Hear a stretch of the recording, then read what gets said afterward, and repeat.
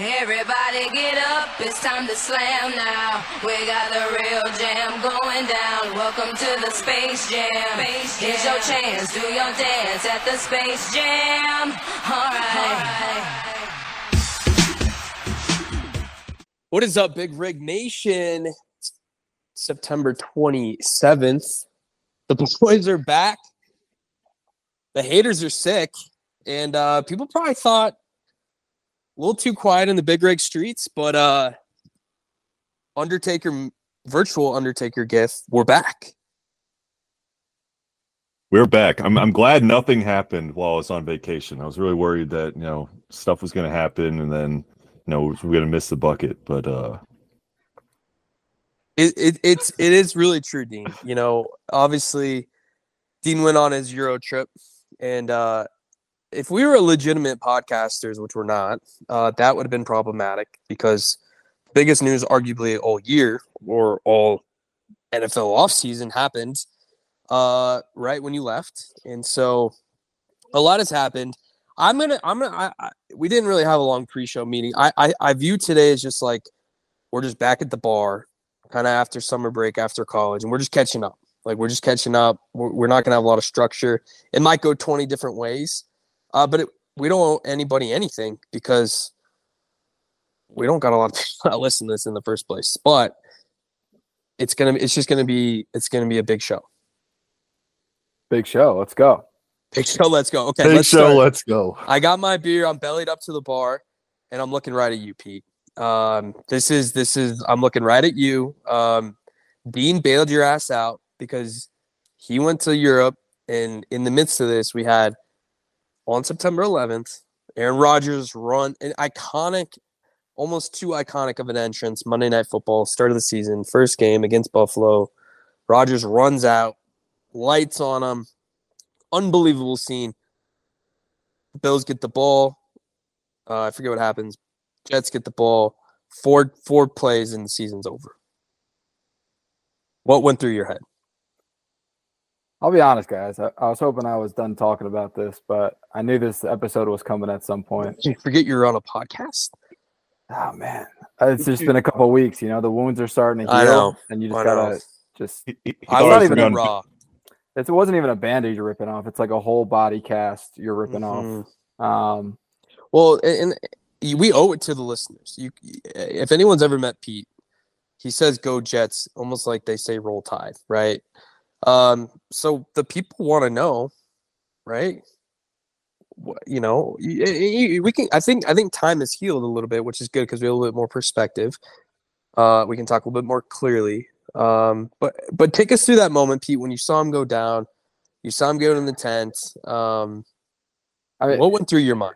Yeah. So a couple things, right? Like leading up to the season, you had one Jets drive. You got Hard Knocks. Biggest story. Maybe in sports, definitely the NFL was the New York Jets, which let's just be, completely frank here. The Jets haven't been a story in, 12 years, right? The Rex Ryan years since they went to the AFC Championship game. They've just been the laughing stock of the NFL. Haven't made the playoffs in that time since 2013. It's been 2011. So either way, it's been a long, long time for us being relevant. We're relevant. We're excited. Sunday happens, the cards fall the way they're going to fall with the rest of the slate. And Monday, man, I couldn't even work. I'm just shaking all day. How my legs shake, Rick. I know. Pumped up, amped up. My mind's, I had to mow the grass twice just because I needed to keep busy. Just needed to keep busy, just couldn't wait for game time. Got my Jets jerseys in the mail on Saturday. Rodgers one? No, I got the throwback one though, the one they were going to wear Monday night. I got the throwback one, the white one, the white one that they wore that game in the mail Saturday. I got Garrett Wilson. Just pumped up, right? All day, just pumped up, ready to roll. Eat an early dinner, and Mal's like, "Are you gonna go watch the game with the guys?" I'm like, "No." Total focus on the couch, dark room, me and the Jets, right? I'm excited. He rolls out with the American flag, one of the coolest moments. I texted you that. I couldn't even sit down. I was standing up. I was so excited. And when he goes down, I'll say the first thing I thought was he stood up and he went back down. Was it one of those things where he's like got to come out for a play because he was down too long? You know? Yep. I'm like, oh, he's fine. He's fine. So, but then when he kind of hobbled off, I'm like, oh shoot, maybe it's an ankle sprain. Maybe it's kind of hard to tell. But then as like the first quarter went on and they started talking about it, you start hearing Achilles, you see the stuff on Twitter. I'm like, still hopeful. It's an ankle sprain. He comes out of the blue tent on the cart. I'm like, all right, he's done for the game. And then I start seeing the stuff at halftime. It's like, this is bad. Schefter's on there saying this is bad. It's not good. I felt like when it happened and these thoughts start running through your mind, my whole body went numb. I was sitting there. I was like, I couldn't feel my legs. I couldn't feel my thoughts. I couldn't believe it happened. I think the rest of the NFL world felt that way too. But like, Jets fans have been through a lot. And for the amount of hype that went into this season, for that to happen, you just felt like you were cursed, right? There's like a black cloud. I felt like I was getting rained on, like sitting on my couch. It was just one of those moments where you just like felt you had to take a look in the mirror and say, like, what am I doing with my life? And it was a tough night. But I mean, in the same breath, right? Like the rest of the game goes on. One of the most exciting, I would say probably the most exciting game of the year. Just the defense played lights out. There was a lot of energy still in the second half when the Jets started, making a comeback. The punt return. Mal's like, I woke her up 3 times between that late touchdown and screaming at the TV, when they scored the touchdown to win the game. And then you sat down after the game and like body went numb again. You're like watching the post game and everyone's talking. It's an Achilles, done for a year. And then you start thinking about, is he coming back? Is that it? Is this all this hype for 4 plays? Obviously we've gotten some news on that. Sounds like Aaron Rodgers coming back. The wound started to heal a little bit. And then you see Zach Wilson play 2 games. And, it all comes crashing back down to reality that the Jets are just fucking terrible. They are terrible. The defense is good. Their offense is terrible. The defense is good. It's not iconic. Like last year, the defense felt like a step above everyone. The defense is still very good, but people are still moving the ball against them, right? I felt like last year we were a step above where we are this year. But watching Zach Wilson play football, and I'm an advocate, right? Like I want him to do well. I got a jersey. I was optimistic that he was, an off season under Rodgers, he would be able to maybe be a little bit better, be a Mark Sanchez, be a game manager, run the ball a lot. But the last 2 weeks, it's crumbled down in front of our eyes, and it's just a total disaster in Florham Park. And I don't know, Trevor Siemian, great. Like the season's over. Like if we win 7 or 8 games, I will be surprised. And I know we have a softer back half of the schedule, but we're not beating the Chiefs next week. We're not beating the Eagles in 3 weeks or 2 weeks. Like we're going to lose to the Dolphins twice. We already lost to the Patriots. Probably going to lose to the Bills in Buffalo. Like I just named off 8 losses right there. And I just don't see the answer at quarter. Like Zach or Trevor. I don't know. Like it's tough, man. It's tough. Honestly, I want to say that was a very great story. Like the storytelling right there was good, Pete. Pristine. Honestly, I feel bad now. I legitimately feel. I mean, we joke all the time, Pete, but Dean, you go ahead. Give your thoughts. No, I was just saying, it's like I literally felt like I was experiencing that buildup with you all through that weekend and that day. And like I was like, I can only imagine like the feeling on that, like when that actually happened. Because I want to say, I think John McEnroe even made the comment. He's like, "Oh, we might lose the battle tonight, but we'll hopefully win the war." And then it just, and then I can't honestly just thanks for sharing. That was beautiful, Pete. I don't think it's a time for jokes. These are not jokes. But, like, dude, I feel that. Like, I hate the Jets. I really don't hate the Jets, but I don't. But, like, I feel legitimately bad because I think it's like we all hate, like, rivals are rivals, but we're all in this crazy sports world, more importantly, together. And, like, at some point, we put yourself we put ourselves in your shoes, and like it sucks. Like it's and you'll be like, you really don't know, and we don't, right? What it truly feels like. We have some relation with Purdue, right, and the Hummel injuries, but it's a lot more magnified now because we're older. Social media is even 10 times crazier than it was in like 09. But did you ever I think you said it, it's like, do we care about sports too much? Like where it like literally makes us feel like sick? Like did that cross your mind? Like No. I don't know. It's just one of those things, man. It's like you just like feel like you can't have nice things, right? Like as a Jets fan, again, I'm a Yankees fan. I've seen championships. It's been great, but man, when you're root for one of these teams, I mean, you could relate probably to Purdue for you guys. It's just like Browns fans, Lions fans, like it's pretty wild, man. Like how many bad things can go wrong for a franchise without it being like it feels like you're cursed, right? It's like especially the hype. It's like Joe Namath like sold his soul for Super Bowl III and like put this curse over the franchise that they're just never gonna have nice things again. It's insane. I mean, and then Rodgers comes out and says like, "Hey, I might try to get back this year," which is obviously a pipe dream. Definitely not gonna happen because we're not gonna make the playoffs now. Like, if Zach Wilson looked serviceable, maybe we sneak into the playoffs. Maybe there's a chance, but probably not still. And just the whole thing, man. Just I don't know. I don't know. To answer your question, I don't know if we care too much, but yeah, this one, it sucked. And it's like the Browns are like, oh, we lost Nick Chubb. Totally got it. Like super important player, your best player probably. Just different. The Browns were never supposed to be good. Like they weren't talked about like the Jets were.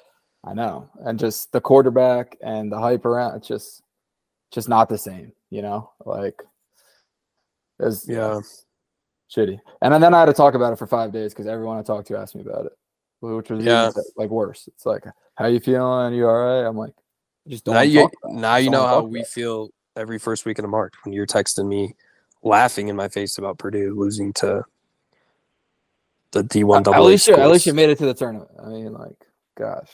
Well, I don't think it's a comparison, Rich. Like tournaments where the season starts, like it's just different. This isn't about Purdue. No, I know. Not about Purdue, and it's like your best guy didn't get like. I think on a basketball court, even like the Hummel thing, just different. Like the quarterback is so important. Yeah, and this guy is like arguably the best thrower of the football in the history of the NFL. Top 3, top 5, whatever you want to call it. Arguably one of the best quarterbacks ever to play the game. And the Jets got him. And they had all the pieces around him. Yeah. And just ripped out of your heart 4 plays in. Honestly, if it happened like week 5, I would have been equally as upset. But would have been like, man, it just wasn't meant to be. But 4 plays in, like we didn't even get to see one drive. Yeah. One, like we couldn't even see what could have been. Like that was the hardest part. You feel ripped off. And then you got Zach Wilson rolling in. I'm like, that guy had no expectation to play that night. He was like, holy shit, I got to put my helmet on. Yeah. Right? Like, which I was like, all right, week 2, maybe we can actually draw a game plan around this guy and he could look okay. It's just gotten worse. It's gotten worse each week. And, oh, man, I don't know. Terrible. But we're past it now. The Jets are bad again. Ugh. You know, back to hopefully next year. It won't be the same. You know, even if Rodgers comes back, like the hype around it, the excitement, it's just going to be a little different. I'll be excited again. But could be higher. Could be even higher, Pete. It could be, but there was something about like the first chance, the first year. I don't know. Like it was. Let me ask you this: what happens if, right, next week or before the trade deadline of October, they trade for Kirk Cousins? I know he's got no trade. We already talked about that. But what happens if you guys get a serviceable quarterback? Yeah, I mean, we'll take whatever we can get right now. And again, like, I didn't know Travis Simeon was still in the league. I had no idea. I don't think he was. He was a free agent. So he lost like a QB2 job. I can't remember who he was competing with, but he didn't get. I didn't even know he was in backup shape job to play. Yeah. Maybe he's not. Maybe that's why he didn't get it. That's the thing. It's like they even said like if they brought someone in week 3, week 2, whatever you want to call it. It's like it's going to take this guy at least 2 weeks to figure out the playbook. We have an early bye. I think we have week 7 or 6. I think it's week 7. week 7 bye. So they're like, if a major change is going to happen, it'll be then, because it's like you got Chiefs, Broncos, Eagles coming up. Yeah. You want to bring some guy that doesn't know the offense in to play those teams? Probably not. But it's like by week 7, our season could be over already if you don't. I don't know. I'd love Kirk Cousins. His contract expires this year, so it's a perfect situation. He plays with the Jets, goes out and be a free agent next year, goes back to the Vikings, whatever the hell he wants to do. Vikings get a haul for him. It makes sense for all parties involved because the Vikings are 0-3. But again, Kirk Cousins has a no trade clause, so he's got to say I'll do it, or doesn't matter. But I don't know who else. Like they threw out all these names, like Jameis Winston. Obviously, he's playing for the Saints right now, and Gardner Minshew is thrown out there. He's playing for, like, all these guys are not going to trade their backup quarterbacks because of this reason exactly, right? So yeah, there's no good answer. But if it was your decision after that first game, would you have just said, all right, we're tanking the rest of the season? Or because if they try to make a trade like at the trade deadline, it's like you're trying to get a few extra wins, and then at that point you're just tanking your draft position to where you could maybe draft like the guy who's going to come after Rodgers. If it was up to you after you find out Rodgers is done for the year, you still won that game against Buffalo, so you're 1-0. What are you doing? Are you still trying to salvage the season, or are you? I honestly thought Zach Wilson would be a little better, like be able to manage. I think everybody did, right? Like that was my hope when they were like bringing in Carson Wentz or Matt Ryan or these guys. I was like, I'm okay sticking with Wilson. I really was like, stick with Zach Wilson. That's our best option. But then you see him play, and you're like, fuck, like Carson Wentz, Matt Ryan, all these guys can probably do better than Zach Wilson's doing. But it's one of those, like, our O-line has been terrible too. So if you bring in a stationary quarterback like Matt Ryan, he's going to get killed back there. But he can make decisions to get rid of the ball quicker. I don't know. To answer your question, I was fine with Zach Wilson. I don't think they're going to tank the season. Like, the reasoning being there's too many good guys on this team that care too much, and they're not going to waste a year of their career just saying, well, we want to get Caleb Williams or Drake May. It's just not going to happen. Right. Yeah. And I think the Jets are still good enough to win 6, 7, 8 games. Like, they just are. Like, the team around Zach Wilson is good. So if they bring in Trevor, like if Zach Wilson keeps playing the way he's playing, Trevor Simeon's coming in, and I don't know. Hopefully he can win 5 or it just doesn't matter though. It's like we're not making the playoffs. Like, I mean, I think we have to hope is that Garrett Wilson has killed Zach Wilson, brutally by like week 5 or 6. That seems to be the way it's going. Think about like Garrett Wilson, Breece Hall, like all those young guys. Lazard just sounded like, well, Garrett Wilson, Breece Hall, like they're on the rookie deals. My dad said it this week, and he's like, you got to think about those guys. They're trying to play for a big contract at some point. And they're not like getting zero stats because Zach Wilson is that. And again, it's few years down the line because there's, second year guys, but like these guys need to put up numbers. Like it's their livelihood.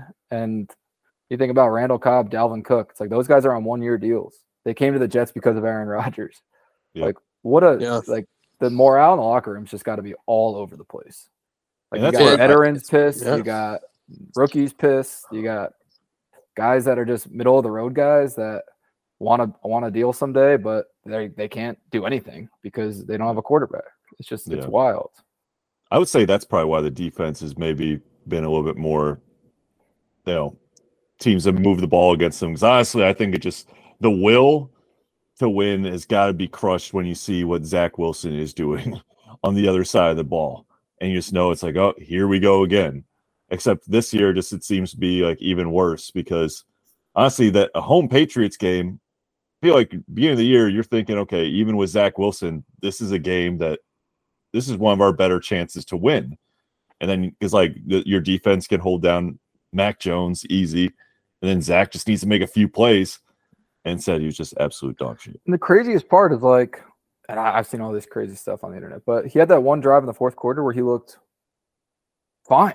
I'm like, he just drove 73 yards, threw a touchdown, or they ran it in for the touchdown, but made a lot of good throws. And on that drive in the fourth quarter, they had more yards on that drive than they had the first 3 quarters. Like, how does that happen? And then I saw something that's like, oh, Bill Belichick is just toying with the Jets. They're like, we'll let Zach Wilson drive down the field one time so they keep him as their quarterback next year. Like, it's just I don't know, man. Like Uh, I don't know what they do. It's not pretty though. Would you say this is the lowest point of your fandom in your No. life? Definitely not. No. Really? Like no, like overall, like New York sports, not just like overall. No. I mean the Jets are like they've been bad my whole life besides 2 years. No, I'm talking about all your teams. Like your overall sports fandom. Oh. No, I mean Devils will be good again this year. how did I know NHL is about to start? All right. Well, hey, that's good. We haven't hit rock bottom. I mean, that's good. People got doubles and yeah, the Yankees are brutal. You know what? I heard something funny. I was listening to the post game show. yeah, let's after the lighten it Jets up a game. little bit. I was listening to the post game show on the Jets radio. I was driving them out of the airport, and some guy calls in. They're all pissed, right? They're all screaming at the guys. They're like, "This is a disaster. This franchise is a fucking joke." Like, it's funny stuff. But he's like, "I've never watched a football game where I saw the punters start warming up on first down because they know we're going 3 and out." And it's like, he's like, "I'm not kidding. Every time Zach Wilson got the ball on first down, the punters started warming up."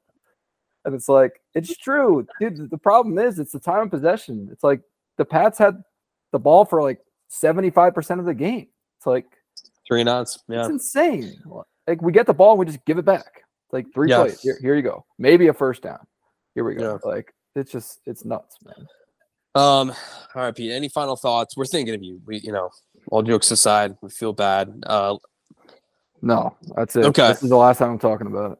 Okay. All right. Well, there you have it. Straight from the desk of Pete. Jet season's done. Okay. Let's talk a little NFL. I think I texted this group. I think it's been a very boring start to the season. I think I've watched almost every game. I think Pete said was right. The first game was probably the best, or the Monday night game, Jets Bills was probably the best game. It's like something's missing. It's like the stars aren't being the stars. The Bengals are bad. The Vikings are bad. The Bears are bad. Not that they had any expectations, but NFL is better when the Bears are there. At least we get some hype from our friend groups. The Pats are bad. Like, are the boring teams just good, or is it just a lack of excitement, or am I totally wrong? Like, do you guys feel like the excitement of the start? I just think it's been a snooze fest. Yeah, I mean, you look over in the NFC, it's like the Niners and Eagles. So it's like, oh, surprise, they're 3-0, but it's like they're just doing their thing. But it's like they're not necessarily like they're not doing it in like a sexy way. I think like the Eagles barely snuck by the Pats. They kind of just did what they do against the Bucks. Then the Niners are just a machine. But it's like you go over on the AFC side, and I'm like, I think everyone's got a lot besides the Dolphins. Are the Dolphins the only undefeated team? The Dolphins, I guess, are probably, if you're going to say one team's been entertaining, it's them, of course. But it's like, everyone else is, I think has at least lost one. I guess, are the Browns undefeated too? Am I just making things up now? No, they lost. Dolphins, okay. Dolphins, Niners, Eagles, the only 3. Nice. So Colts are tied for second in the AFC. So, I mean, that's been fun. But, I agree. Until last Sunday, it felt like we didn't have very many like entertaining games going down to the wire. Nothing. It's like the most entertaining thing was like the Dolphins hanging 70 on the Broncos. But then finally, we got like some close games that day. It was like Colts and Ravens going overtime, the Packers and Saints. It's like we finally saw some of these matchups actually ending up being entertaining. Yeah. Yeah, I would say like. I think there's more. I don't know what the right word is, but like levelness or like I feel like the parity. Parity. That's the word. It is, Pete. There's more parity in the NFL than I think we've seen in a long time. Right? There's a few teams that are just bottom. I mean, the Bears being probably the one that stands out in my mind. That's just been getting blown out every game. But everyone thought the Cardinals were going to be bad. They're playing everyone pretty tough. Everyone thought the Colts were going to be terrible. They're playing everyone pretty tough. Same with the Texans. Like they had one bad loss, but I mean, they're hanging in there, right? With a rookie quarterback. So I think that's probably what's driving some of the lack of excitement is that the teams that are supposed to be bad are actually playing pretty good, but they're not fun teams to watch. It's like hard nose, old school, purist football versus like these classic Chiefs Bengals games we're used to. It's like 38-35. Like we just haven't seen that stuff yet, but it'll come. I mean, it will. We finished week 3. Mhm. You got Bills Dolphins this week. That should be a really good game. Jets Chiefs would have been a good game if we had Aaron Rodgers, but that's going to be a shit show now. But I think there's good games coming. And I forget who always says, I think it's Sal Powell. The first 4 weeks are like the preseason, right? Like every team's trying to figure out their identity. Every team's trying to figure out, what they're good at, what they're challenged with, and how they can win games. And I think as you kind of get into, let's call it quarter 2 of the season, I think stuff starts to click for teams and it becomes more fun to watch. And I think we forget that every year. I really do. So I think the bad teams will start playing bad because the good teams are going to get better. But I think it's a week or 2 away. Yeah, I think it just highlights how impressive that 20-year dynasty of New England was. I saw a graphic. They went to like every AFC championship. I mean, I think this is what the NFL wants. They want everything to be level and teams to be, stay in the race as long as possible, fans to watch. But yeah, there's just no flashy teams like the Chiefs lost opening night. The Ravens aren't that good. The Bengals are bad. There's also been a lot of injuries. There's also been a lot of injuries. A lot of injuries. I was saying this on Sunday. I feel like the quarterbacks are getting hit way harder than they have in years past. And I think it's a tribute to, well, one, they made all those rules all those years to protect the quarterbacks. I think the defensive players are just getting that much better, where even with the rule changes, like they're getting so much faster and stronger, and the O linemen are staying the same, just these big blocking guys, right? Like quick feet, maybe quick hands. But you look at a Micah Parsons or a Myles Garrett, like those guys are, and Aaron Donald, like freaks. And I think that's more of the mold of a defensive lineman now versus like the old school D tackles, like a Sheldon Rankins, or I don't even know. Ted Washington and Keith Traylor, the 375-pound dudes. Like that's not what the D line's made of anymore. And they're just faster, stronger. And I feel like the quarterbacks are just getting lit up. I feel like the defenses, and that's probably why the games aren't as exciting. I think the defense is starting to catch up with the offense, and they figured out ways around all these rule changes to still be effective and get after the quarterback and the running backs. And I think that's why you're seeing a lot of injuries too, because these guys aren't used to getting hit, and the defensive teams are getting to them. But yeah, I agree. It feels like the defense, there's more quality defensive ends and whatnot coming in each year than there are offensive linemen. And then really, like, I see fans like complaining like when like their backup offensive linemen come in and aren't very good. It's like, you are lucky if you have even like 4, forget like a full set of like 5 good starting offensive linemen. And it's like, forget having backups that can come in that can play well. It's like those backups were good enough to be starters. There would be jobs for them starting in the league. There's just not enough good offensive linemen. And it's like, yeah, I totally agree. It's like, and you mentioned Myles Garrett. Like, was Myles Garrett, has he been worth a number 1 overall pick in your guys' opinion? Like, is he, do you kind of view him as that kind of like defensive playmaker? Yeah, I definitely think so. Myles Garrett's great. I agree. I think sometimes I almost forget that he was a number 1 overall, but I feel like he's never a guy that's referred to as like any question that he was worth it. Yeah. Yeah, it's a good point. Yeah, I honestly forgot that. I mean, Mario Williams was a guy who probably wasn't worth that. Yeah. Jadeveon Clowney. Yeah. Long career, but not as good as the hype. Hit at Michigan against South Carolina. I got him that. But yeah, I mean, I know we have a lot to get to today. Dean, Colts, surprisingly, not as bad as we thought. Hey, I mean, I wasn't able to watch a whole lot because, I mean, the games are coming on like kind of late in the evening, and I was having to watch on my phone and shit. But anyway, it's a little up and down. It'd be nice if Richardson could finish a game. He started 2 games and he's left with injury in both of them, and then didn't play against Baltimore. But I mean, from what I've seen so far, very excited. Very excited. It's going to be a little bit weird kind of as he kind of goes through the season. There's definitely going to be more ups and downs, and there's going to be a lot of people that are going to desperately want to be right, if he doesn't work out. So I'm sure his lows are going to be kind of all over the place, and people will be trying to clown the Colts. But so far, he looks every bit of kind of the freak athlete that he was advertised as being just needs to do a better job protecting himself. Got concussed on a touchdown, or he could have easily protected himself. It's like, come on, man. Come on, man. Yeah, I would say I'm pleasantly surprised with really all the rookies. I mean, I thought CJ Stroud played really good this weekend. Bryce Young's already hurt. Yeah, Bryce Young's been a little bit of a flop, but Stroud's been really good. Stroud's been good. Anthony Richardson, I'm surprised. Hand up. I didn't think he was going to be good. But they built the offense around him, and it's like that's what's most frustrating about the Jets is like Nathaniel Hackett can't figure out how to build an offense around Zach Wilson. It might be, the brain in between his ears that can't figure it out. Zach Wilson, I'm saying, but yeah, I mean, you see Anthony Richardson come in, and that team was terrible last year, and they're winning games because they built an offense around their strengths. So, yeah, I'd be pleased if I was a Colts fan. It's like your best player's holding out, and you're still figuring it out. That division's terrible. I mean, the Jaguars didn't look that good last week, so not Colts saying first. I don't know if you have a chance to win it, but you'll be there. I think end of the season with a shot. Yep. Yeah, I do want to talk about one team in the NFC North. We're a big Chicago podcast. Always have been, probably always will. It's getting harder though. It's getting a lot harder.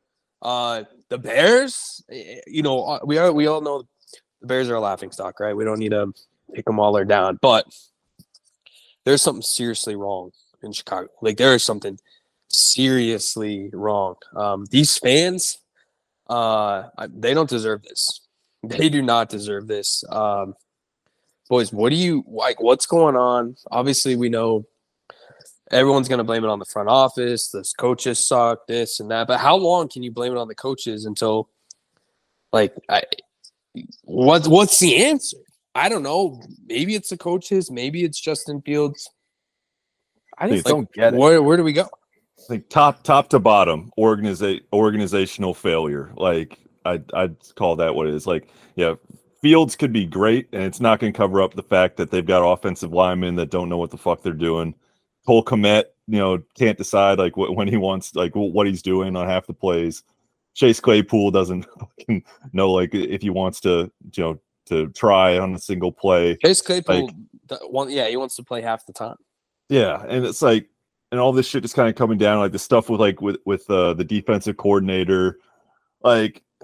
It's not just, and I wouldn't say it's any one person or entity. I'd say it's kind of like a top to bottom deal. I'd say there's a lot more wrong than right there. It's really bad. I honestly would say, we just went through a 5-minute monologue of your sufferings. I think it's 10 times worse to be a Bears fan because I don't think there's any light at the end of the tunnel. The draft. That's what we've been going through for 12 years as a Jets fan. So I can relate. Know, but I think there's at least the owner, they're already making sell the team shirts and it's bad. I don't think we're there with the Jets. I feel bad for Chicago. I love Chicago. Yeah.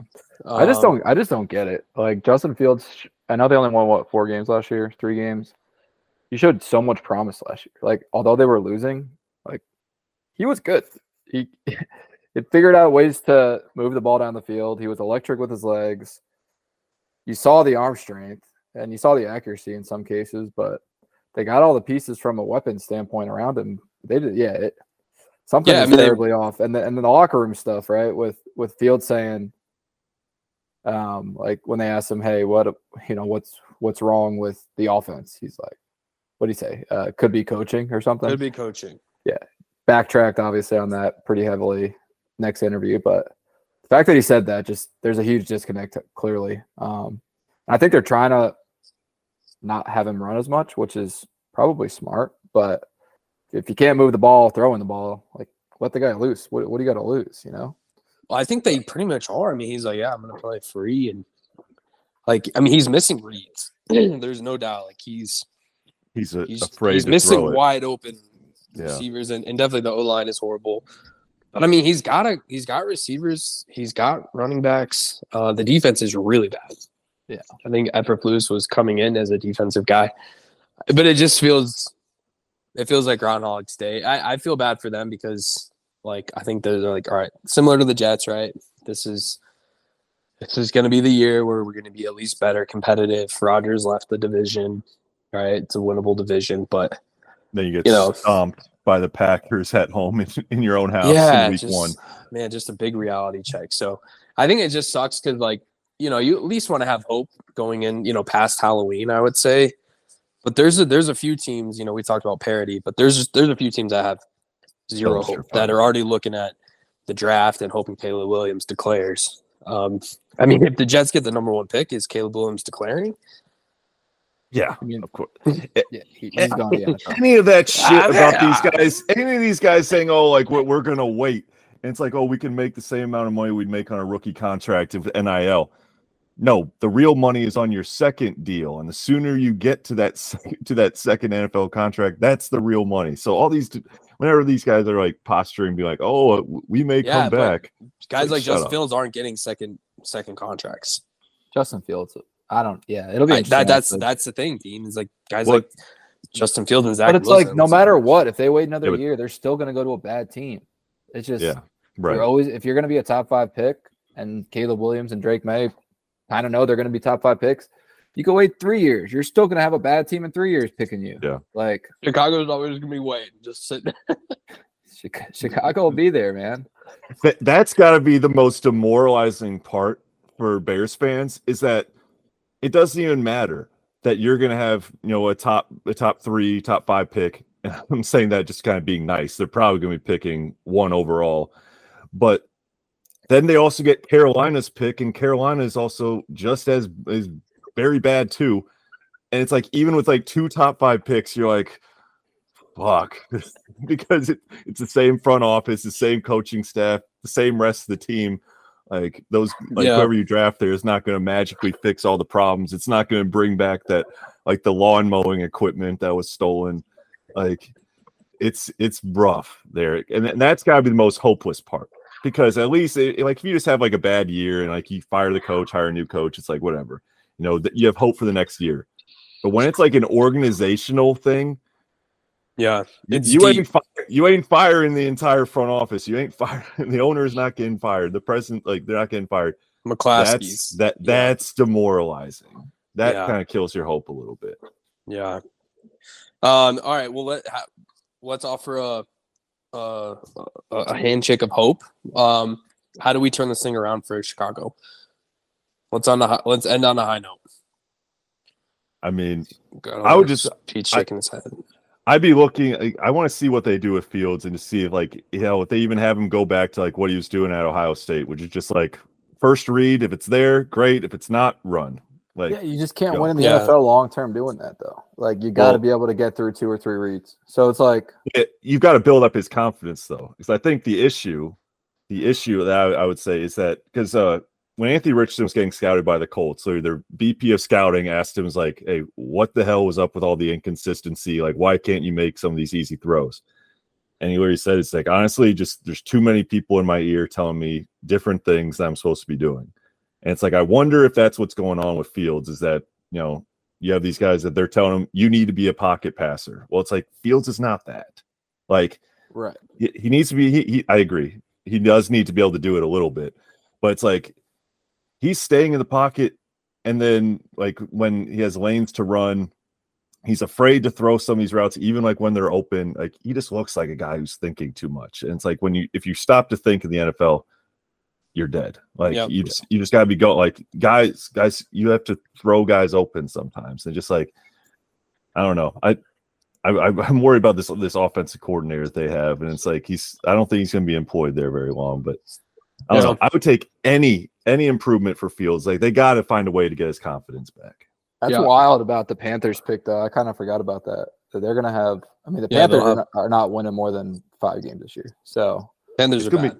It's going to be an interesting draft, because you have the Bears and the Cardinals each own 2 firsts. The Bears own the Panthers, and the Cardinals own the Texans. Now, the Texans are looking a little bit better, with the way Stroud's playing. But it's like, I think after like week 2, it was like the Bears and Cardinals own the top 4 picks in the draft. So that'll be something to watch at the rest of the year. Yeah, it'll be interesting. It's like, again, we don't want to go too far down the road with the draft already, but Do they trade one of those picks away, like for someone else to trade and get a quarterback? Do they draft just like the best quarterback, best defensive player, back to back? Yeah. Yeah. The Cardinals will be interesting to see what they do with Kyler. When's he coming back? That's a good question. I don't know. No one wants that contract. That's the problem. Yeah. It's a bad contract. And they'll take a quarterback, I think. I don't think they care. Like, even if they got to keep Kyler and they can't get rid of him, they'll just take a quarterback. Dude, the Cardinals are talk about a team that just didn't lay down. They've been competitive in every single game. I mean, they arguably could be 3-0. Like, they probably should be at least 2-0 after blowing that 17-point lead. But yeah, it's just shows how bad the Jets and Giants are, though. It's like the Cowboys look like the best team on the planet, and then Cardinals brought them back down to earth. God. Yeah, it's kind of demoralizing to talk about the draft in week 3. Like, I don't like it. Yeah. So, state of the Pats, Rick, real quick. Yeah, we're talking about bad teams. I don't. It's not much better over here. I mean, I was listening to a podcast and like we always beat the Jets, but like beating the Jets like we did doesn't feel like a win. It just feels like, we slipped by what we did. I mean, the Jets had the ball, to win the game at the end of the game. I don't know. I think the offense is better, but our O-line's a huge problem. Like, we can't run the ball. We can't really throw the ball. Mac doesn't have time. He's being efficient. Like, his stats are there. The defense is okay, better than average, I would say. So, I don't know. I think it's going to be like it's going to be an up and down season. So, is it time for Bill? Is it time for Bill to go? I don't know, man. It's getting closer. It's definitely getting closer. How long can you just be okay after that 20-year run with just mediocrity? I don't know, Pete. It's new to us. It's not new anymore. It's been like 4 years. Well, we're like 2 years removed from the playoffs, so it's pretty new. I don't know, man. Consider that a playoff berth. You got killed. But.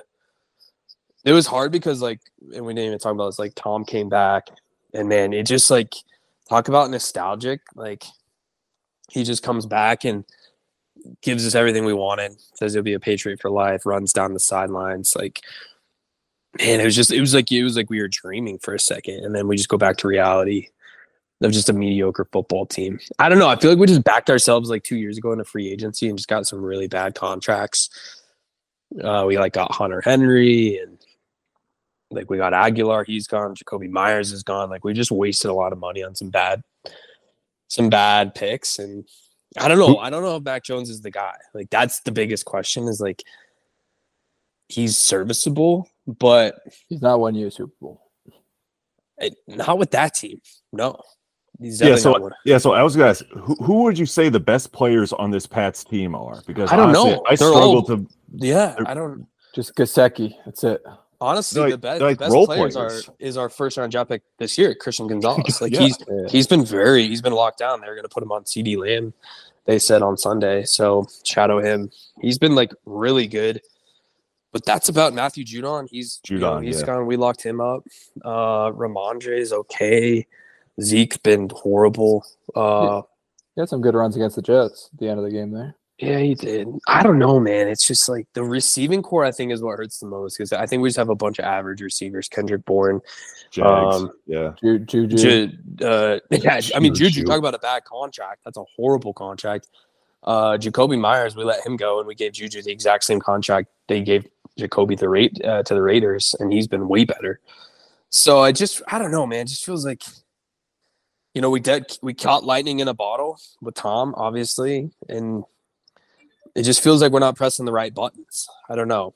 Can you imagine Tom, like, on that speech on the field said, "I'm coming back for another year" to the Pats, and then ran down the field to the end zone and tore his Achilles?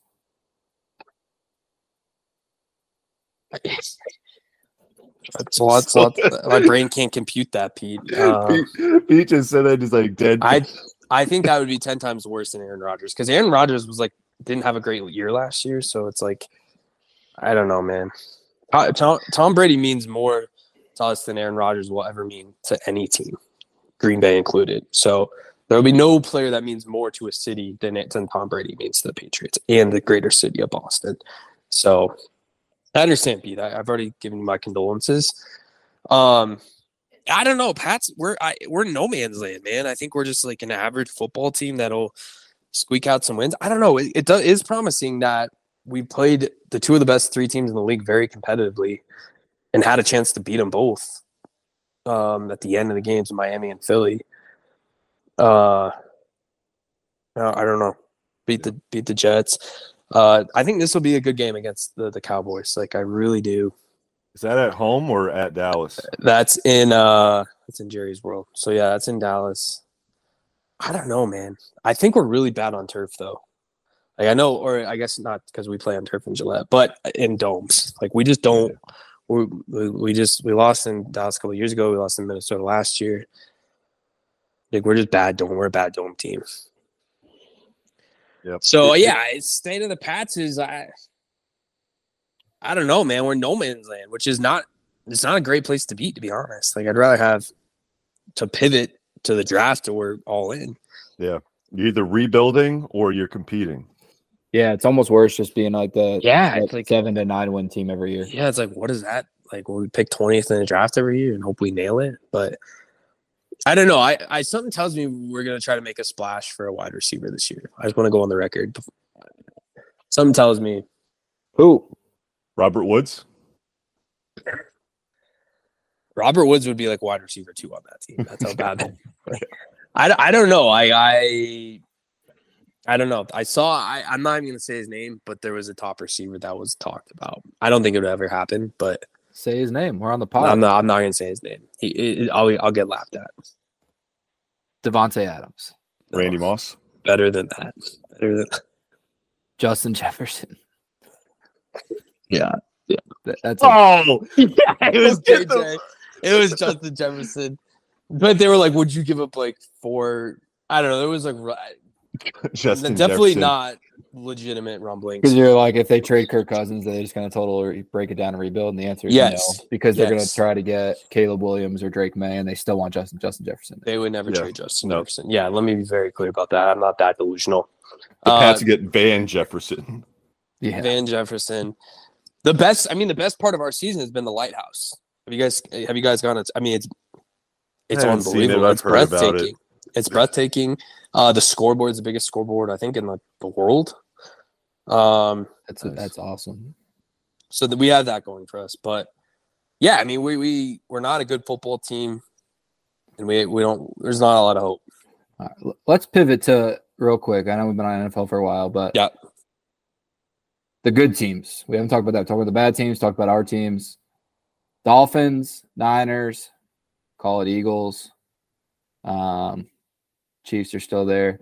But we don't have to pick Super Bowl, matchups right now, but the Dolphins look almost unbeatable. And again, their They're defense a isn't anything to call home about. It's good, not great, but that offense. When they score 40 a game, they don't really need a good defense. I don't know who can beat them. I really don't. Like, again, 3 weeks, Monday morning quarterback. They look unreal. Tua stays healthy. Like, I don't know an AFC team that could beat them. I really look very good. The first team that gets their hands on Tua, Yep. will beat them. But also, hey, like, we're 3 weeks in. They've beaten the Chargers, the Broncos, and the Pats. 2 of those teams very bad, and the Chargers. It's like the Chargers find ways to lose to everyone. It seems. Yeah. So it's like the Chargers jury probably should have won that game. The Chargers. Yeah. Jury is definitely still out, but honestly, I mean, they're exciting to watch. Purdue's boy, Raheem Mostert, 4 TDs. A-Chain, 4 TDs. Probably sitting on a lot of fantasy owners' benches for that. But Yep. then Tyreek, I mean, they put up 70 without Jalen Waddle. I know. It's like that whole offense just so fast. Mostert, A-Chain, Waddle, Tyreek, all So like 4-3 fast. guys. Like, good luck, man. And McDaniels is the weirdest guy. Like, I just I'm like, how is this like an NFL coach? I think How is he so good? I think he's so weird that it works. Exactly. He's like so. But the moment they're bad, like his shtick gets really. It's not funny at all. It's kind of like Belichick, like his grumpy old man shtick. I'd agree. Once a little old. Is there any shtick that works when you're bad? Well, we'll talk about Dion here in a second, but yeah, it's good. It's a good question. But we forget, right? We have short memories. The Dolphins started this exact way last year, and then they imploded.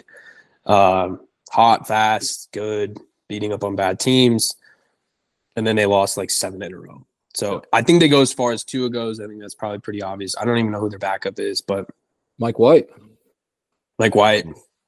Probably the Jets would love to have Mike White right now, but 100%. Then on the NFC side, like Eagles and Niners, just feels like those two teams are headed straight for each other. NFC Championship rematch. I think the Niners win it too if they stay healthy. Yeah, I think the Niners just Brock Purdy. He didn't play like the game I was able to watch when they played the Rams. He didn't play like he was missing a lot of throws in that game, but their defense is just so damn good. Christian McCaffrey is just so good. Like, and then Ayuk and Debo, Kittle. Oh yeah. Well, no one wanted that.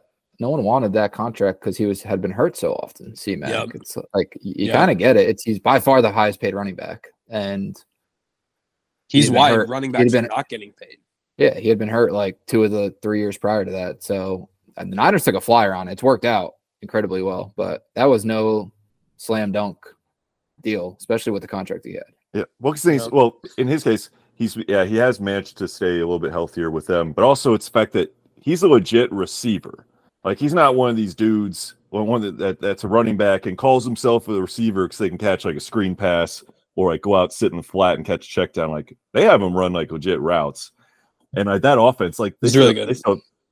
Kittle, Debo, and Ayuk along with C-Mac. It's like, hey, Brock Purdy, you just have to be serviceable and you're going to look good. And he's been better than that. And then that's not even talking about all the studs they have on defense. You go down the list, they have some of the best players, in the league on defense, all there. Like Werner, Bosa, Armstead, like they've got dudes there. Man, he literally just has to get the ball in these guys' hands. Like Debo looks like the hardest guy in the world to tackle when he has the ball in his hands. And McCaffrey, same way, just like super twitchy, like quick, slippery guy. Like and Kittle's just a big target, right? But and Ayuk I think it's been a surprise. I know he was hurt last week, but it's been a surprise. Like he looks like all of a number 1 receiver, right? Like I don't know, man. It's a wild team to watch. Like Purdy doesn't have to be great. He can throw for 300 yards, throwing the ball 10 yards downfield all game. Yeah, 10 air yards, 300 passing yards. Yeah, exactly. Yeah. Are we going to talk? Are we going to talk about it? Go for it. I know everyone's had every take in the world, but pretty wild. I just don't care. I just don't care. You don't care at all. It's wild that if you looked at ESPN's Instagram on Sunday, like 6 of 8 posts at one point were pictures of Taylor Swift. Everything. Yeah. I just don't care. You're in the minority, Pete. A lot of people care. I know, and I don't understand why. Yeah. They're bringing people together. Swift and Kelsey bringing the Swifties to the NFL. Like, bro, that game had the biggest ratings like ever. It's crazy that he gained like 300,000 followers overnight in a day. Yeah. That was wild. Do you think?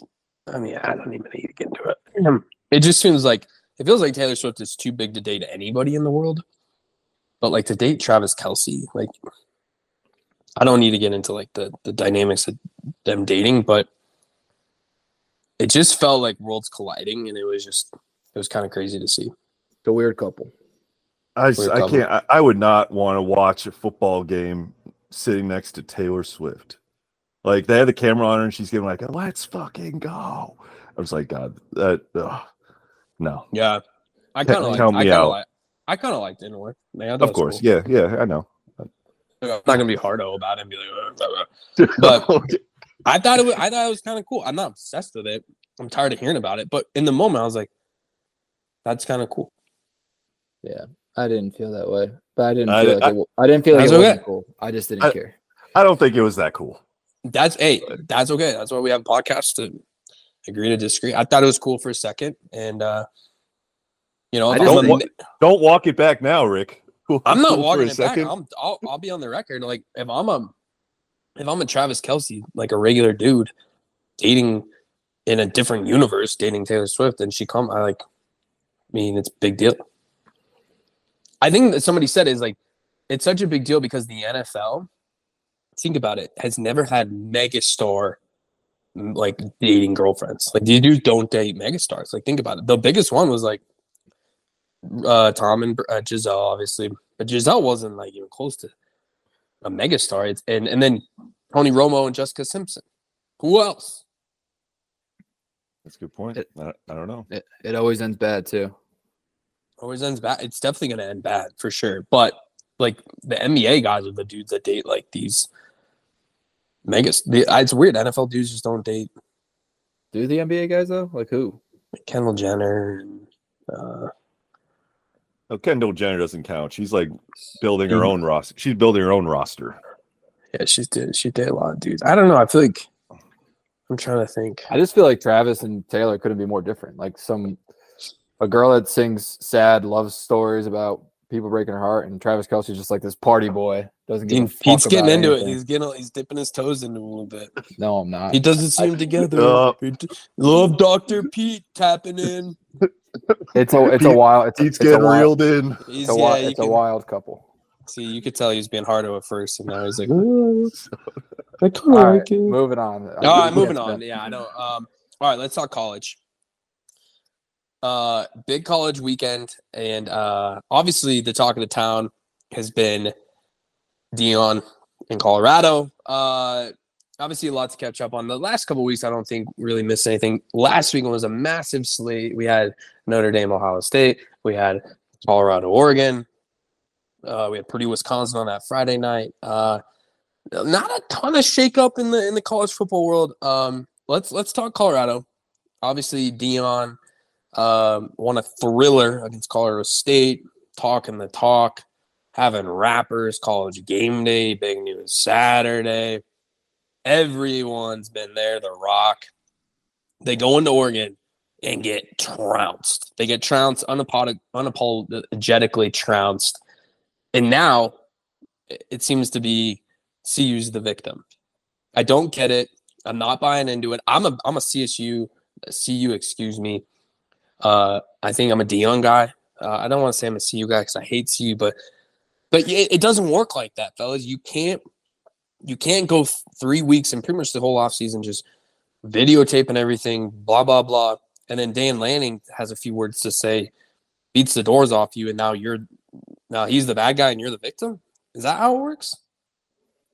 For the record, I have a picture of Ryan wearing a CU shirt all of 2 weeks ago. So when he says he's a CU hater, let's just take it with a grain of salt. I got the opportunity for a corporate event, and I supported their client. Company man. I'm a company man.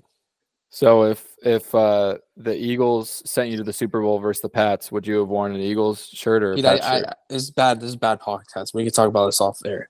No, this is a great podcast. I don't. It's not. It's. I mean, you're not gonna pin me into a corner. Who controls the Instagram? We need to put this picture of Ryan up there.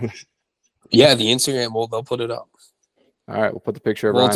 We'll talk to our social team. Pete, is CU the victims of Dan Lanning's words and his talk on the field? I'll be honest. Like, I was kind of tired of the Deion thing after 2 weeks. It is exciting. He's polarizing. Got all that. Fun to watch. I tune into the game. You know, I get it. Everyone's tuning in. But the reality is, like, they're not that good of a team. They won one game last year. Exactly. Yeah. Yeah. And I know they turned the roster over 75%, all that stuff. And again, not having with Travis Hunter, I think that hurts, right? I still think they lose to Oregon, but do they put up 20 points maybe and not lose 42-6 or whatever it was? And maybe, right? Like, you think Travis Hunter's worth 14 points? I think that offense. I think that offense. He had 2 seconds to throw. I think that offense moves more with Travis Hunter. It takes away defenders. Is he playing all? They're double teaming him. Like, it changes the game. It changes the game. Having your best player out there changes the game. That's just. I'm not saying it's 14 points, but I don't think any players worth 14 points in any league. I think it's. I will say I think they move the ball a little bit better. They still get absolutely stomped, and Oregon just leaves their starters in a little bit longer. I think what we saw on Saturday was Oregon's has been a legitimate top 10, top 15 team for years now. And I mean, Colorado, like, even if you hate Colorado, it's like you have to be honest. They were never the Vegas line had it at what, -21. This game was never expected to be close. So it's like, yeah, Dan Lanning, like, being a little bit of a hardo, being like, you know, they go for clicks, like we go for wins or whatever. It's like, all right, man, like, you clearly have a more talented team than what Deion's rolling out there on the field there. It's like, I just think you saw the 21-point line in week 1 versus TCU. So that, like, gave everyone hope. It's like, oh, they're counting them out again. They're going to at least cover 21. Yeah. But TCU has proven to us that they're not, you know, they're not Oregon. They're not USC. Like, USC is going to beat them by at least 21 points this week. I don't think it's going to be close. I mean, if we want to talk about that now, I think USC is a little bit of a concerning team to me because their defense is bad. They can score a lot. I think they have a better offense than Oregon, but their defense is bad. And that's, I think, where it's like Colorado can score some points. That might be like a pick later. It's like that's what I've kind of got my eye on. Like that's what I'm intrigued by.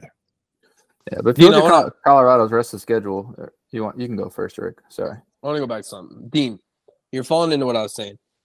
Colorado, it doesn't matter how bad where they were last year, dude. They were the talk of the sports world because they've beaten these, you know, the 3-0, and now Dan Lanning is, dude.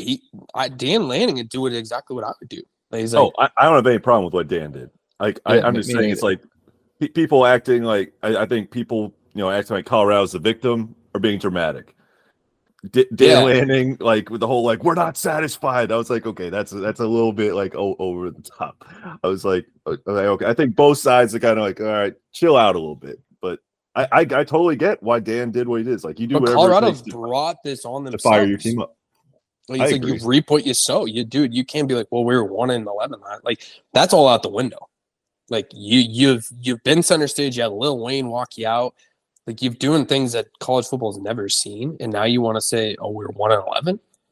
Yeah. Like, I just think that's – and I'm a Deion guy. Like, and I think Deion said the same thing. He's like, we got our asses kicked. Like, he's not hiding from it. Yeah. But I think what they're going to start to run into is just the talent discrepancy. Yeah. Is that they're really going to start facing teams like we saw with Oregon. We'll see it with USC, UCLA, Oregon State, Washington State, Utah. Teams that just straight up have legit top 25 in the country talent, and Colorado just doesn't have that yet. Travis especially Hunter, especially on the defensive side of the ball. Yeah, they don't have those guys.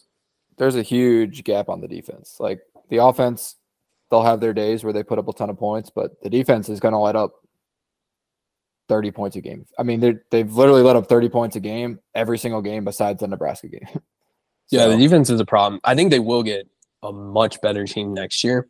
But as it stands today, all this hype that they're creating and stomping on the O and this trash talk before the game, like, teams are going to want to beat the brakes off them. Well, they put a target on there. They put a target 100%, on there. 100%. Yeah. Like, so you piss guys like Dan Lanning off, who's got a night and day more talented team. Mm-hmm. Like, and he went easy on him, in my opinion.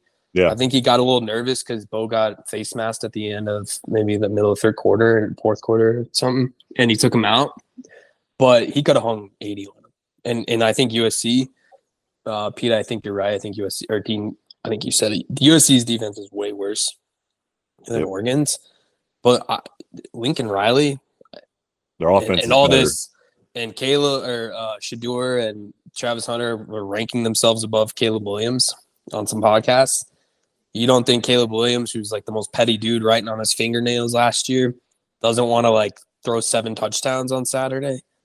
The thing is, if Deion just went in and did, like, without all the hoopla and just was like, hey, still being Deion, right? Confidence, but without all the press and all of the interviews and the personal thing, he just went in and like did his thing and was just, a boisterous coach without being, shit talking to each team they play, I think they'd have a better chance versus something, because all these teams are coming in with a vengeance right now. That's what I'm saying. Oh, yeah. Yeah, like They're pissing. And Colorado State was a perfect example.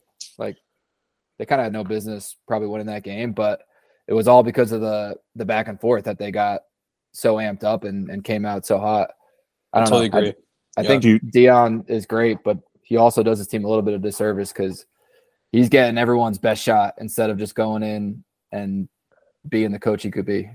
But do you guys think that hoopla, though, he's banking on it kind of helping them to attract better talent in future 100%. seasons? Yeah, it works both ways. Like, and it's a lose now, win later.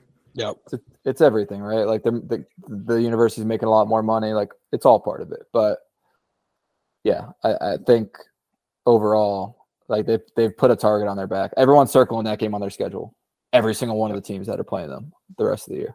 Yep, agreed. But to Dean's point, like they're getting 5-star visits every weekend, and that wouldn't happen without all this hype. And I mean, dude, he's unequivocally brought Colorado, which was almost impossible, to national. Like getting 9-10 million views a weekend is like unheard of. So I think he's going to get it past this year, obviously, and he should.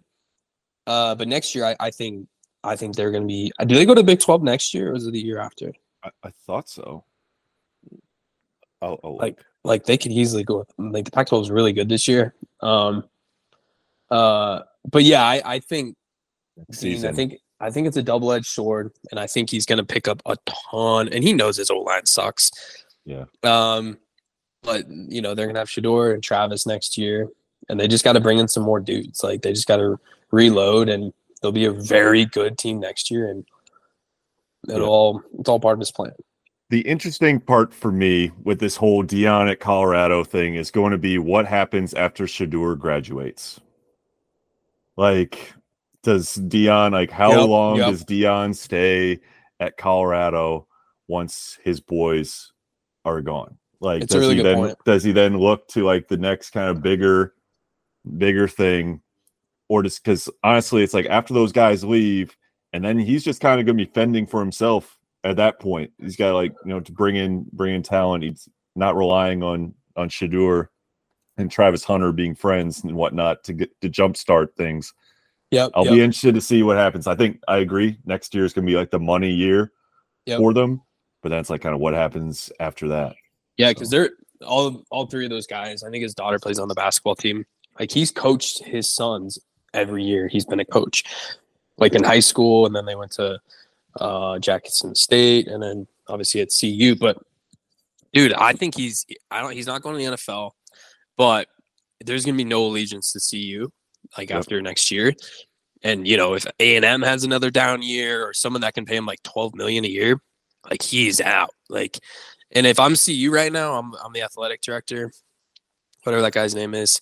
I'm trying to lock down him today. I am calling every booster, every tech guy that graduated that lives in Silicon Valley, and I'm like, dude, they know he could jump ship in a heartbeat. He's gonna do what's best for Dion, and right now that's Colorado. But I think 1 or 2 years a down program or a big program has a down year, they're calling it. Yep. Yeah, it'll be interesting.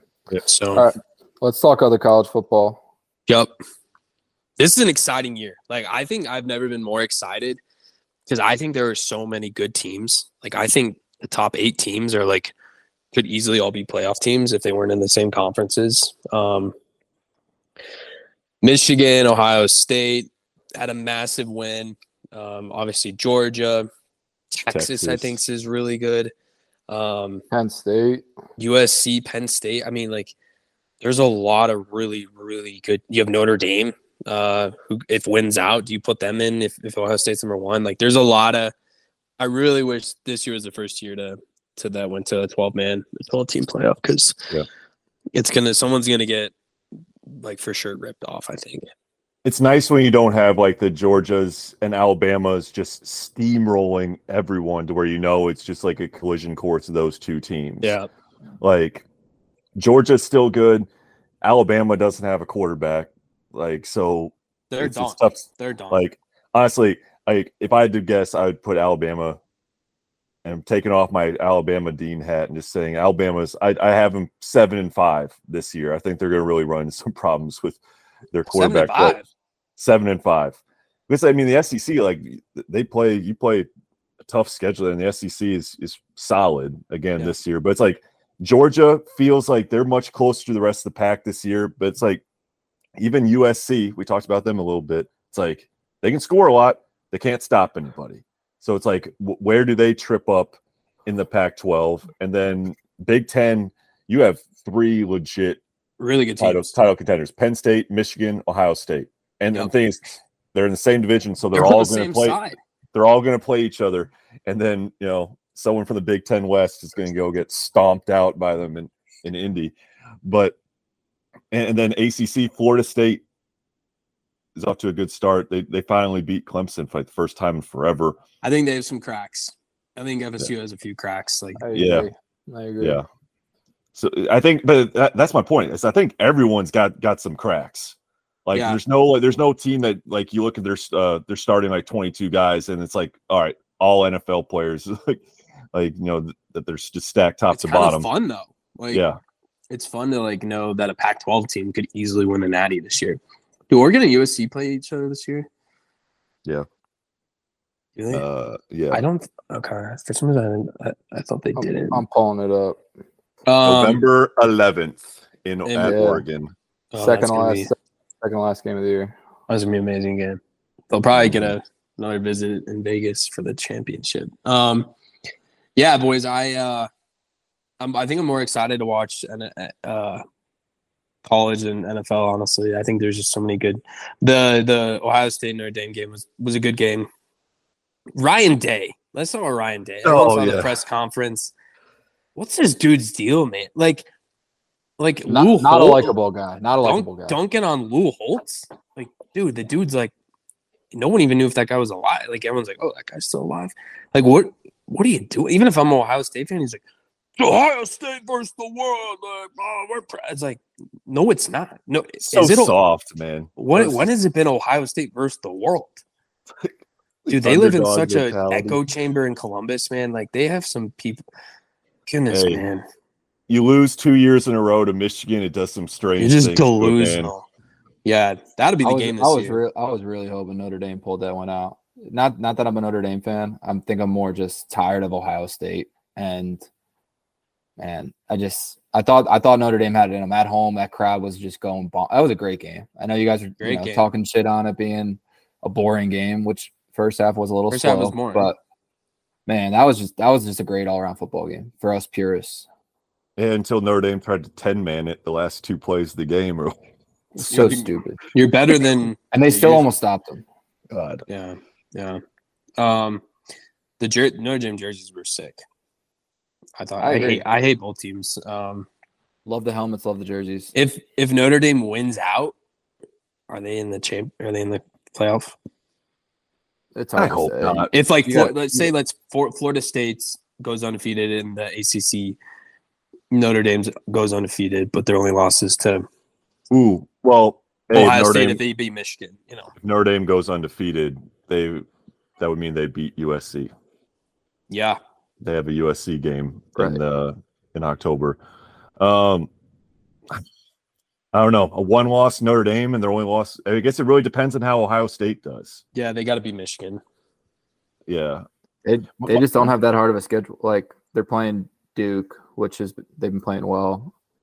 Louisville, Jeff Brom, 4-0. Yeah. And then USC. That's a pretty tough schedule. I mean, they could have 2 potential playoff teams. Those are the next 3 games. And then you got Pitt, Clemson, Wake, and Stanford. I mean, my thing with Notre Dame is they always find ways to lose these big games. Yeah. And I'm just like, I think, I mean, this is a tired take. I think everyone's just tired of them. It's like I wanted to see them win that game against Ohio State because, man, whether even going back all the way back like to the Bush push, like they lose these marquee games. They find ways to lose. Like trying to think of like the last big win they've had against a top team. It's few and far between. And man, I felt like that was the Ohio State. Well, they team beat Ohio State 2 years ago in Columbus. That was probably their last big win. They did. Yeah, it was a home and home. They lost last year in Columbus. Was they lose? Yeah, they lost. I could have swore they won. Anyway, what are our thoughts on Braum in Louisville? Pete, shut up, dude. We're not like. This has been a nice. We're talking a nice podcast. We're talking This has been a nice, drama-free. They look good. Yeah, no, I mean they look good. They have a former Purdue quarterback, Jack Plummer, is there as well. I mean, that's what Braum does. He goes and wins with the last guy's players, and then when it's time to get his guys in there, not so good. I'll say this, right, Pete? Purdue's bad. We have a really bad football team. I was talking about Louisville, not Purdue. Yeah, well, I know you better than you know yourself. Purdue's got a problem, and I said this to you guys. I think probably last episode. We're doing too many hype tapes, hype videos. I said we're writing checks we can't cash. Like we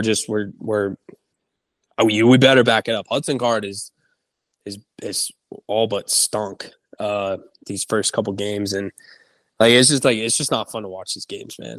Like this is just they're not even fun football games to watch. Best part about go ahead, sorry. What about Louisville though? That's what I was asking about, not Purdue.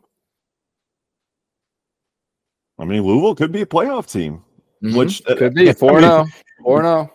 If you would have told Purdue fans 4 years ago that Jeff Braun would be coaching a playoff team, they wouldn't be able to control their excitement. And now, instead, this is the reaction we get from Rick. Speechless. Yeah, what would you do, Rick, if Louisville and Jeff Braum's first year goes to the college football playoff? I'd be pretty upset. I'd be really upset. I'd be hurt. I'd be really hurt. Yeah. Man, it sucks, dude. It feels like we just took 10 steps back. I like Ryan Walters, and I said even if we go like 2-10 this year, I'll still like him.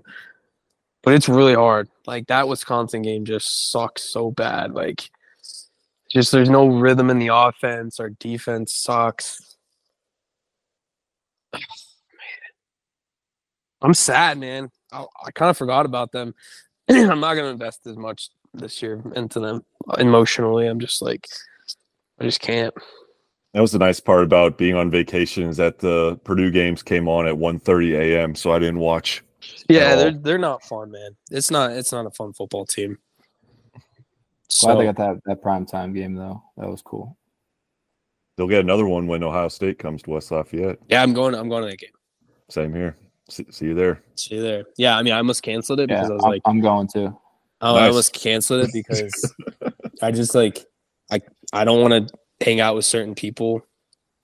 Whoever Dean's bringing, it's gonna be tough. It's gonna be tough to be around these people. Like, the Buckeye brains. They're gonna. I guarantee all the Purdue people right now are selling their tickets to this game to the Ohio State fans. It's gonna be red. It's going to look like what Georgia did to Notre Dame a few years ago, Pete, when we were there. It's going to be bad. Yeah. I'm thinking, I found tickets for like $14 on StubHub. We're going to have to go silent count. Third row, 50-yard line. 50-yard line, $14. So Ohio State's probably going to drive up the prices. That's the problem. They haven't yet. We're going to have to go silent count at Ross Aid.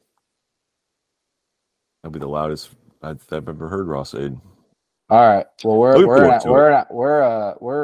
almost an hour and a half, 15 minutes into this thing. Let's quickly talk baseball and picks, and then we got breaking news, Pete. Oh, we haven't even talked about Dame Lillard to the Bucks. we got breaking news, Pete. That's what you're supposed to do. That was the best breaking news ever. Oh, we haven't even talked about Dame yet. Yeah, Pete's definitely didn't stay sharp in the bye weeks.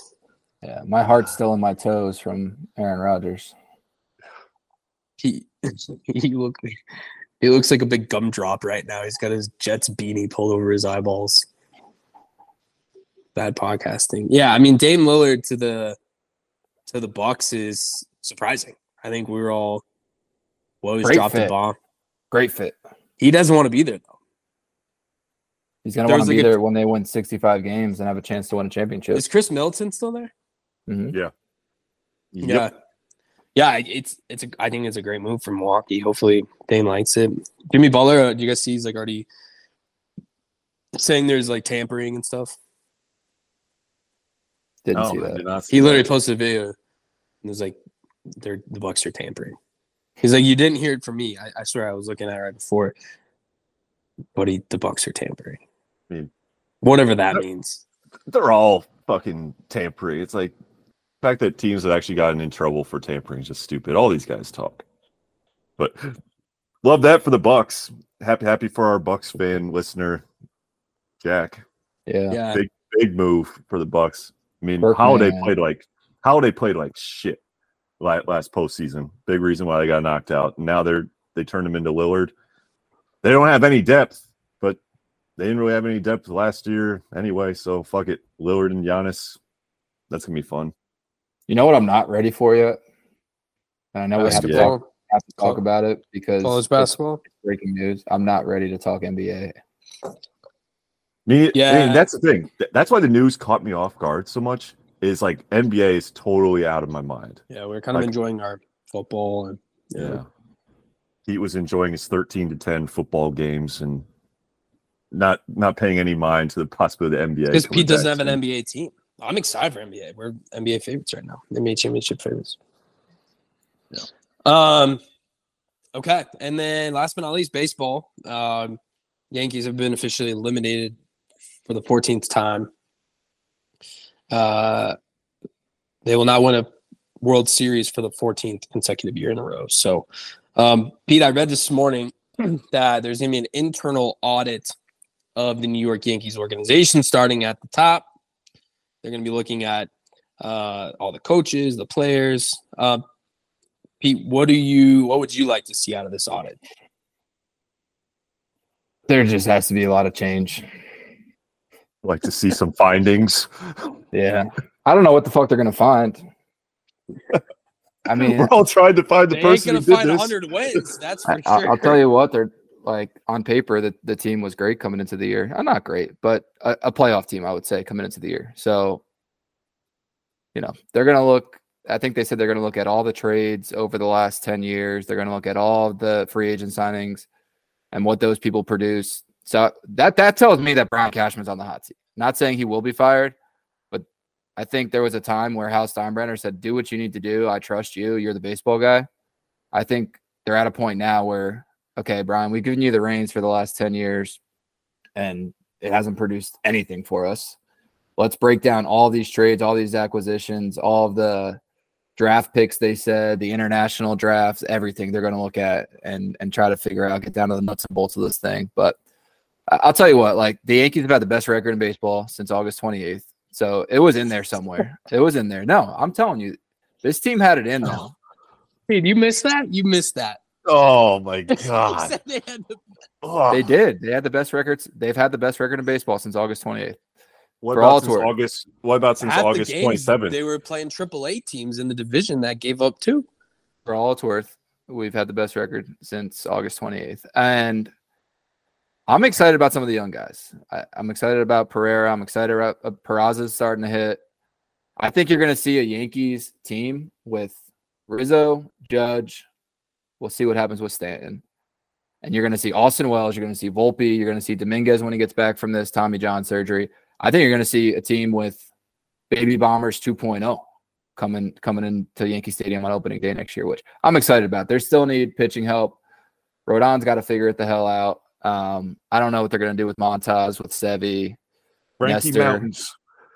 He's coming back. He's making his season debut. Yeah, fantastic. Better late than never. 3 shutout innings coming up. All I'm going to say is with some minimal moves, I'm talking external moves, not talking internal stuff, like bringing Dominguez and Volpe and all those guys back for next year.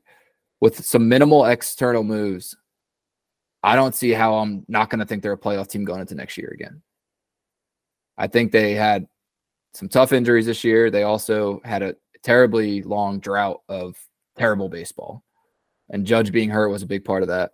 I mean, let's just Judge missed 40 games this year, and he's going to hit like 35 to 40 homers. Like that's insane, right? Like I heard his toes are a concern.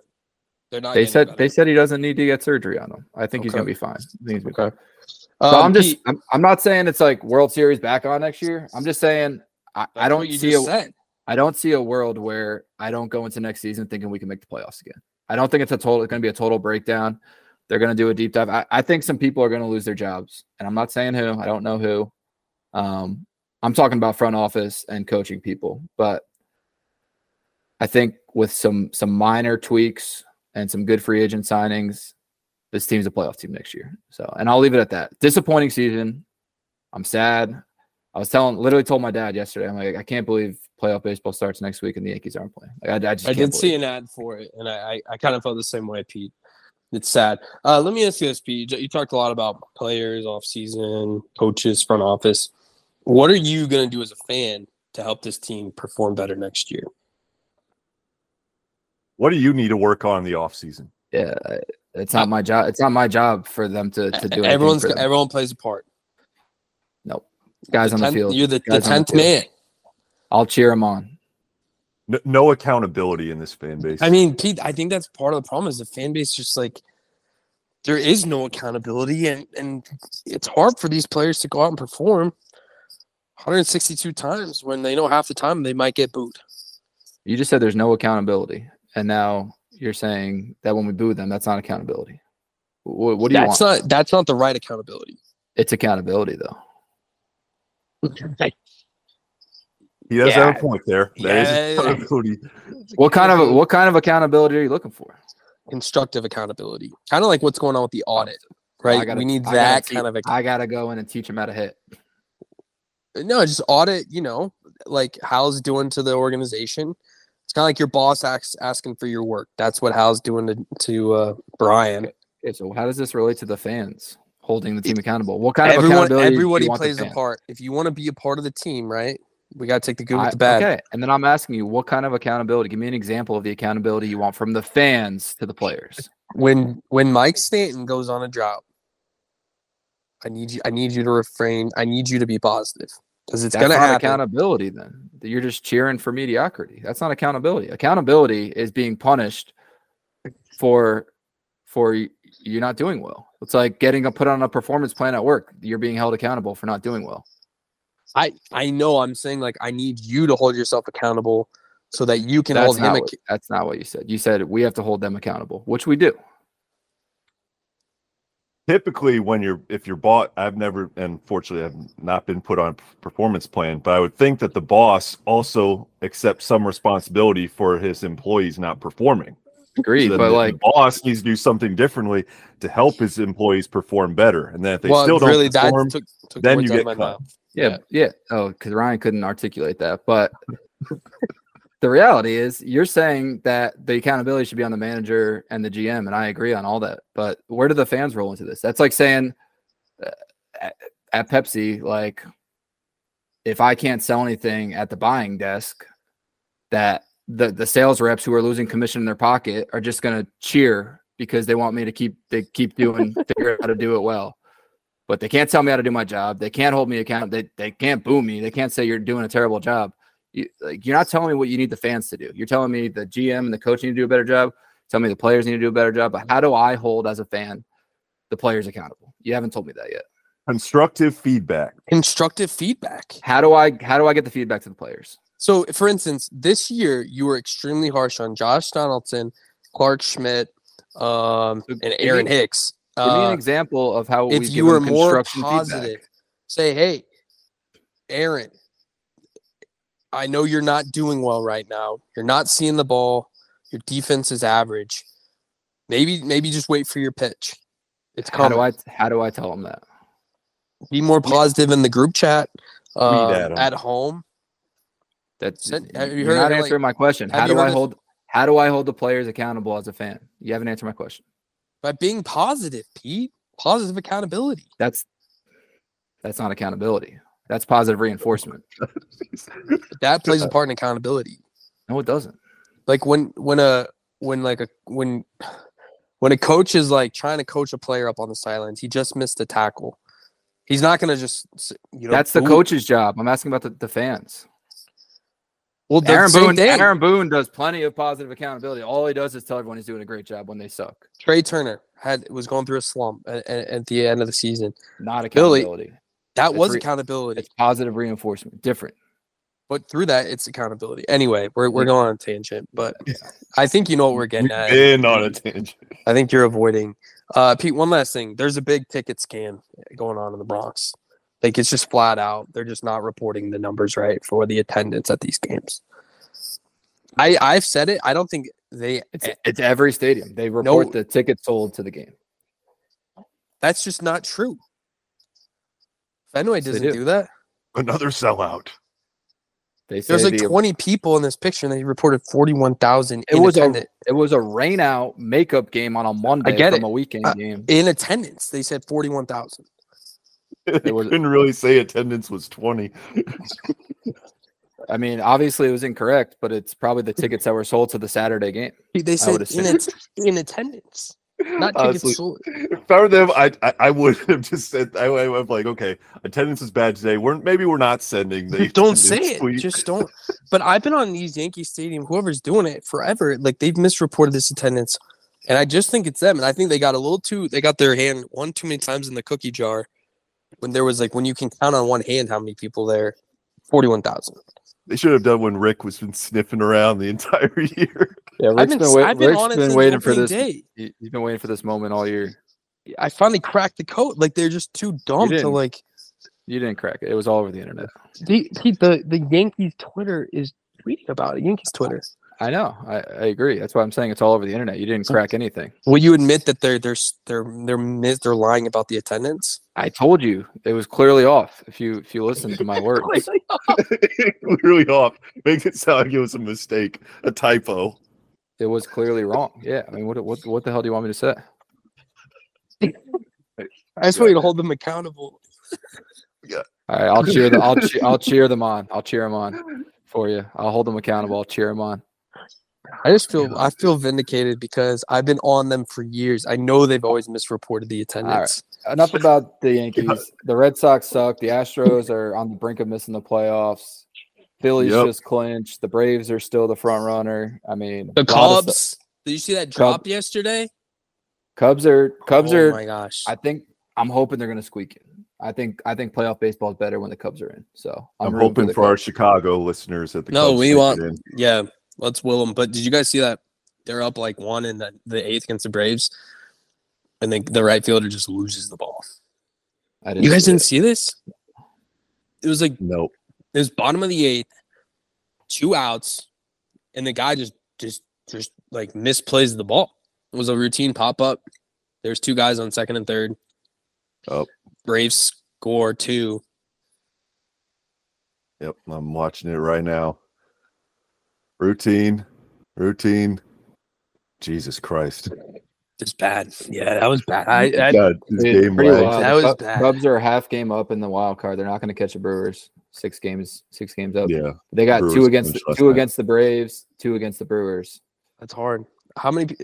Yeah. They're a half game up and 1.5 up on Cincy. Let's see who Miami plays. Because Miami's the ones right behind. They got the Mets. The Mets. They're losing to the Mets right now, 4-0. Mets and Pirates. Easier schedule. Couple of East Coast teams. Yeah. This is the point in the year where you look at the loss column of all these teams. And it's like Marlins and Cubs tied in the loss column, but obviously the Marlins lose today, then take a step back. But it's like because the Astros and Mariners are tied in the loss column coming into tonight's game because the Mariners have 4 left against the Rangers. But it's like if the Astros, I think if the Astros lose tonight, their chances of making the playoffs are 28%. And if they win, it's 72. So it's very much the season's hanging in the balance tonight. But do we want to make some early playoffs will be starting by this next time we record. So any early World Series prediction matchup? Not Braves Dodgers, but Braves. Rays. I think Braves Dodgers DS or CS, excuse me. CS. I'm going Braves, Rays in the World Series, Rays, Orioles. I think I want to say that they can. Fuck, I might need to look at the bracket again just to see like how they can actually stack up. But I don't think it's the Astros' year. I'd be surprised if they make it into the playoffs at all. But I'm hoping for the O's to make a run. I think it'll be fun. I think it'll be fun. I think Dodgers. I think the Dodgers are going to come out of the NL. I think everyone's all over the Braves. Dodgers are very good. And they've been clicking. I'm going to go Dodgers. Dodgers Orioles World Series. That's cross country for the record. That'd be so boring. That is cross country. That'd be so boring. Glad we figured that out. Just barely made it. Who would you rather see in the AL though? Like maybe the Rangers would be the only other exciting team. It's like Dodgers, Rays, Blue Jays, Twins, Rangers, Mariners, or maybe I don't want to see any of those. Yeah, the AL's doesn't have. I don't want to see any dome teams. Those are all dome teams. Astros, Rangers, Rays. Orioles aren't a dome team. Toronto, like Twins, dome team. Twins aren't a dome team. Yeah, I'd like to see Minnesota. I don't want to see Mookie win another one. Like it would hurt me. Seattle would be cool. Yeah. I'd rather see Seattle. Fun team to watch. They're not a dome. They have a roof. They have a dome. Well, they might be a dome. Honestly, I kind of like, in a sick way, I like watching the Astros. Just because it brings me back 2018. Now, the Astros have been painful to watch this year. I go on a Euro trip. They won like 5 games total while I was gone. We were playing the A's and Royals.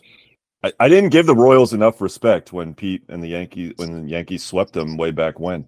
Royals are good. They had Pete believing again. Yeah. Beat the shit out of the Astros. When was the last time the Sox, Yankees, or Astros weren't in the playoffs? Yeah, to go back to at least 16. No, 16. Yeah, the Sox were bad. Probably. Yeah. I think it was 16. Are you saying all three? All three weren't in the playoffs? All three. Or one of the 3 weren't. Oh, well, one of the 3 that happens. All 3. Yeah, the Sox. Or sorry, all 3 were. Yeah, probably 20. You know what I'm saying. Yeah. All right, boys. We want to throw a few picks out there, or you want to? This was a long one. Hour and a half running. This was a long one. Let's just get some picks. No one's listening anyway. I mean, if you're listening, if you made it through that accountability segment, that's the tangent. Like this pod, sometimes we get on tangents, and Pete knows what he's like. What I'm talking about. The fans need to be held accountable. No, I don't. Yeah, but also, I mean, it's just it was just a cycle. Positive. It looks like he's got like an army helmet on, like going to war. God damn, that's gonna work in the mind. Pete, I like that. I like that hat. Thanks, right. Who's got the first pick? It looks like he's like going to war. I'm taking USC minus. Hey, wait, real quick. The records. I'm 5-4. Rick is 3-6, and Dean is also 3-6. God damn it, man! Fuck. Right back. Right. You're bad batter, dude. Anyway, all right. Who's got the first pick? Rick, you go. All right. I will take.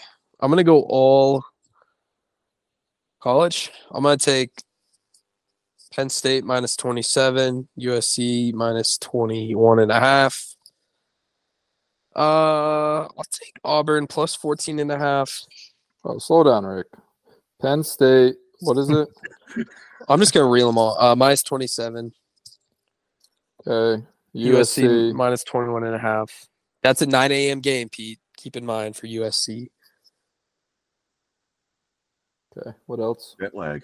I'm going to take Missouri minus 14. Did you want Auburn too, did I hear? Oh, yep. I want Auburn. Plus 14.5.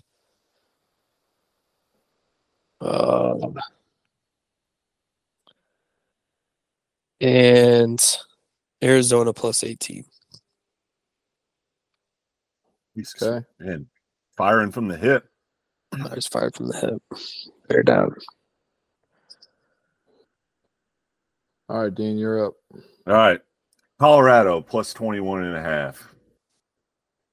I saw USC only beat Arizona State by 14. I think Colorado. Arizona State's a good team. Yeah. I mean, okay. I think Colorado State. Dude, how late was that game, dude? That game was like till you had to been up till like 3 a.m. watching that game. I was waking up the next morning and that game was still going. Yeah, I was up watching that game. That was a late game. I love Arizona State's head coach. He's a legit psychopath. I miss Herm Edwards as coach of Arizona State. Same. Let's see. We have Colorado plus 21.5. What was the other one? No, I haven't made my second one. The second one's gonna be Ole Miss plus 2.5. I like that. Against LSU. And then I'm only going to pick 3. I'm going to pick enough games so I can get back to 500. Actually, no, I'll pick 4. Tennessee minus 11.5. I really like Tennessee's team. Joe Milton, I think, is a stud. So I like them against South Carolina. Then lastly, Alabama against Mississippi State. Mississippi State plus 14.5. Like, I just not a Bama believer. Bama, they can't score. Like, they struggle to score. So it's like, if Mississippi State can get 10, 14 points, I'm feeling great. So, all right. Hoping to be 7-6 for the next pod. All right. Utah plus 3, Friday Night Football. Friday Night Football. Notre Dame minus 6. Dolphins plus 3 versus the Bills. And Ravens plus 3 versus the Browns. I like the Browns. Good. You want the Browns minus 3? Yeah, put it on. Perfect. Is that in Cleveland? It's in Cleveland. All right, boys. That's a long one. Yeah. Yeah, like hour and 40 minutes right now. This was just like us yucking it up at the bar. Kind of we drew it out. This is basically like if we did a pod in the middle of my vacation. We're trying to make it up to the listeners. Yeah, only a few twists and turns. Pete almost. Did we get any tears? I thought, yeah, that's why he was pulling down the hat. You couldn't see his eyes. Yeah, he does look a little sad. You're right. He made it through. It's all right. There's always next year. The Sarah McLachlan music. At least you have the Yankees. Devils. At least you have the Pats and Red Sox, dude. I'll take them. Yeah, I'll say this. I was going to put in a sound clip of Pete from a couple pods ago, but after hearing Pete's account of the whole weekend leading up to week 1, I can't do that. I mean, Dean, we're in the entertainment business, dude. Like, we're not. Feelings must be hurt. We'll see. We'll see. Okay. All right. Well, thanks for listening. If you made it this far, Venmo request Pete $25 if you have. Peter-Sammy Linko. We are the Big Rigs. We're back with weekly episodes. We've been teasing a little surprise for a couple weeks. Can we do $5, not 25? The request as much as you feel like this episode was worth listening to. Request as much as you think Pete will accept. A max amount of 25. He can chop it up from there. But we probably owe you 2 hours of your life back. So we are the Big Rigs. Well, Big Rig Nation, we love you. Peace.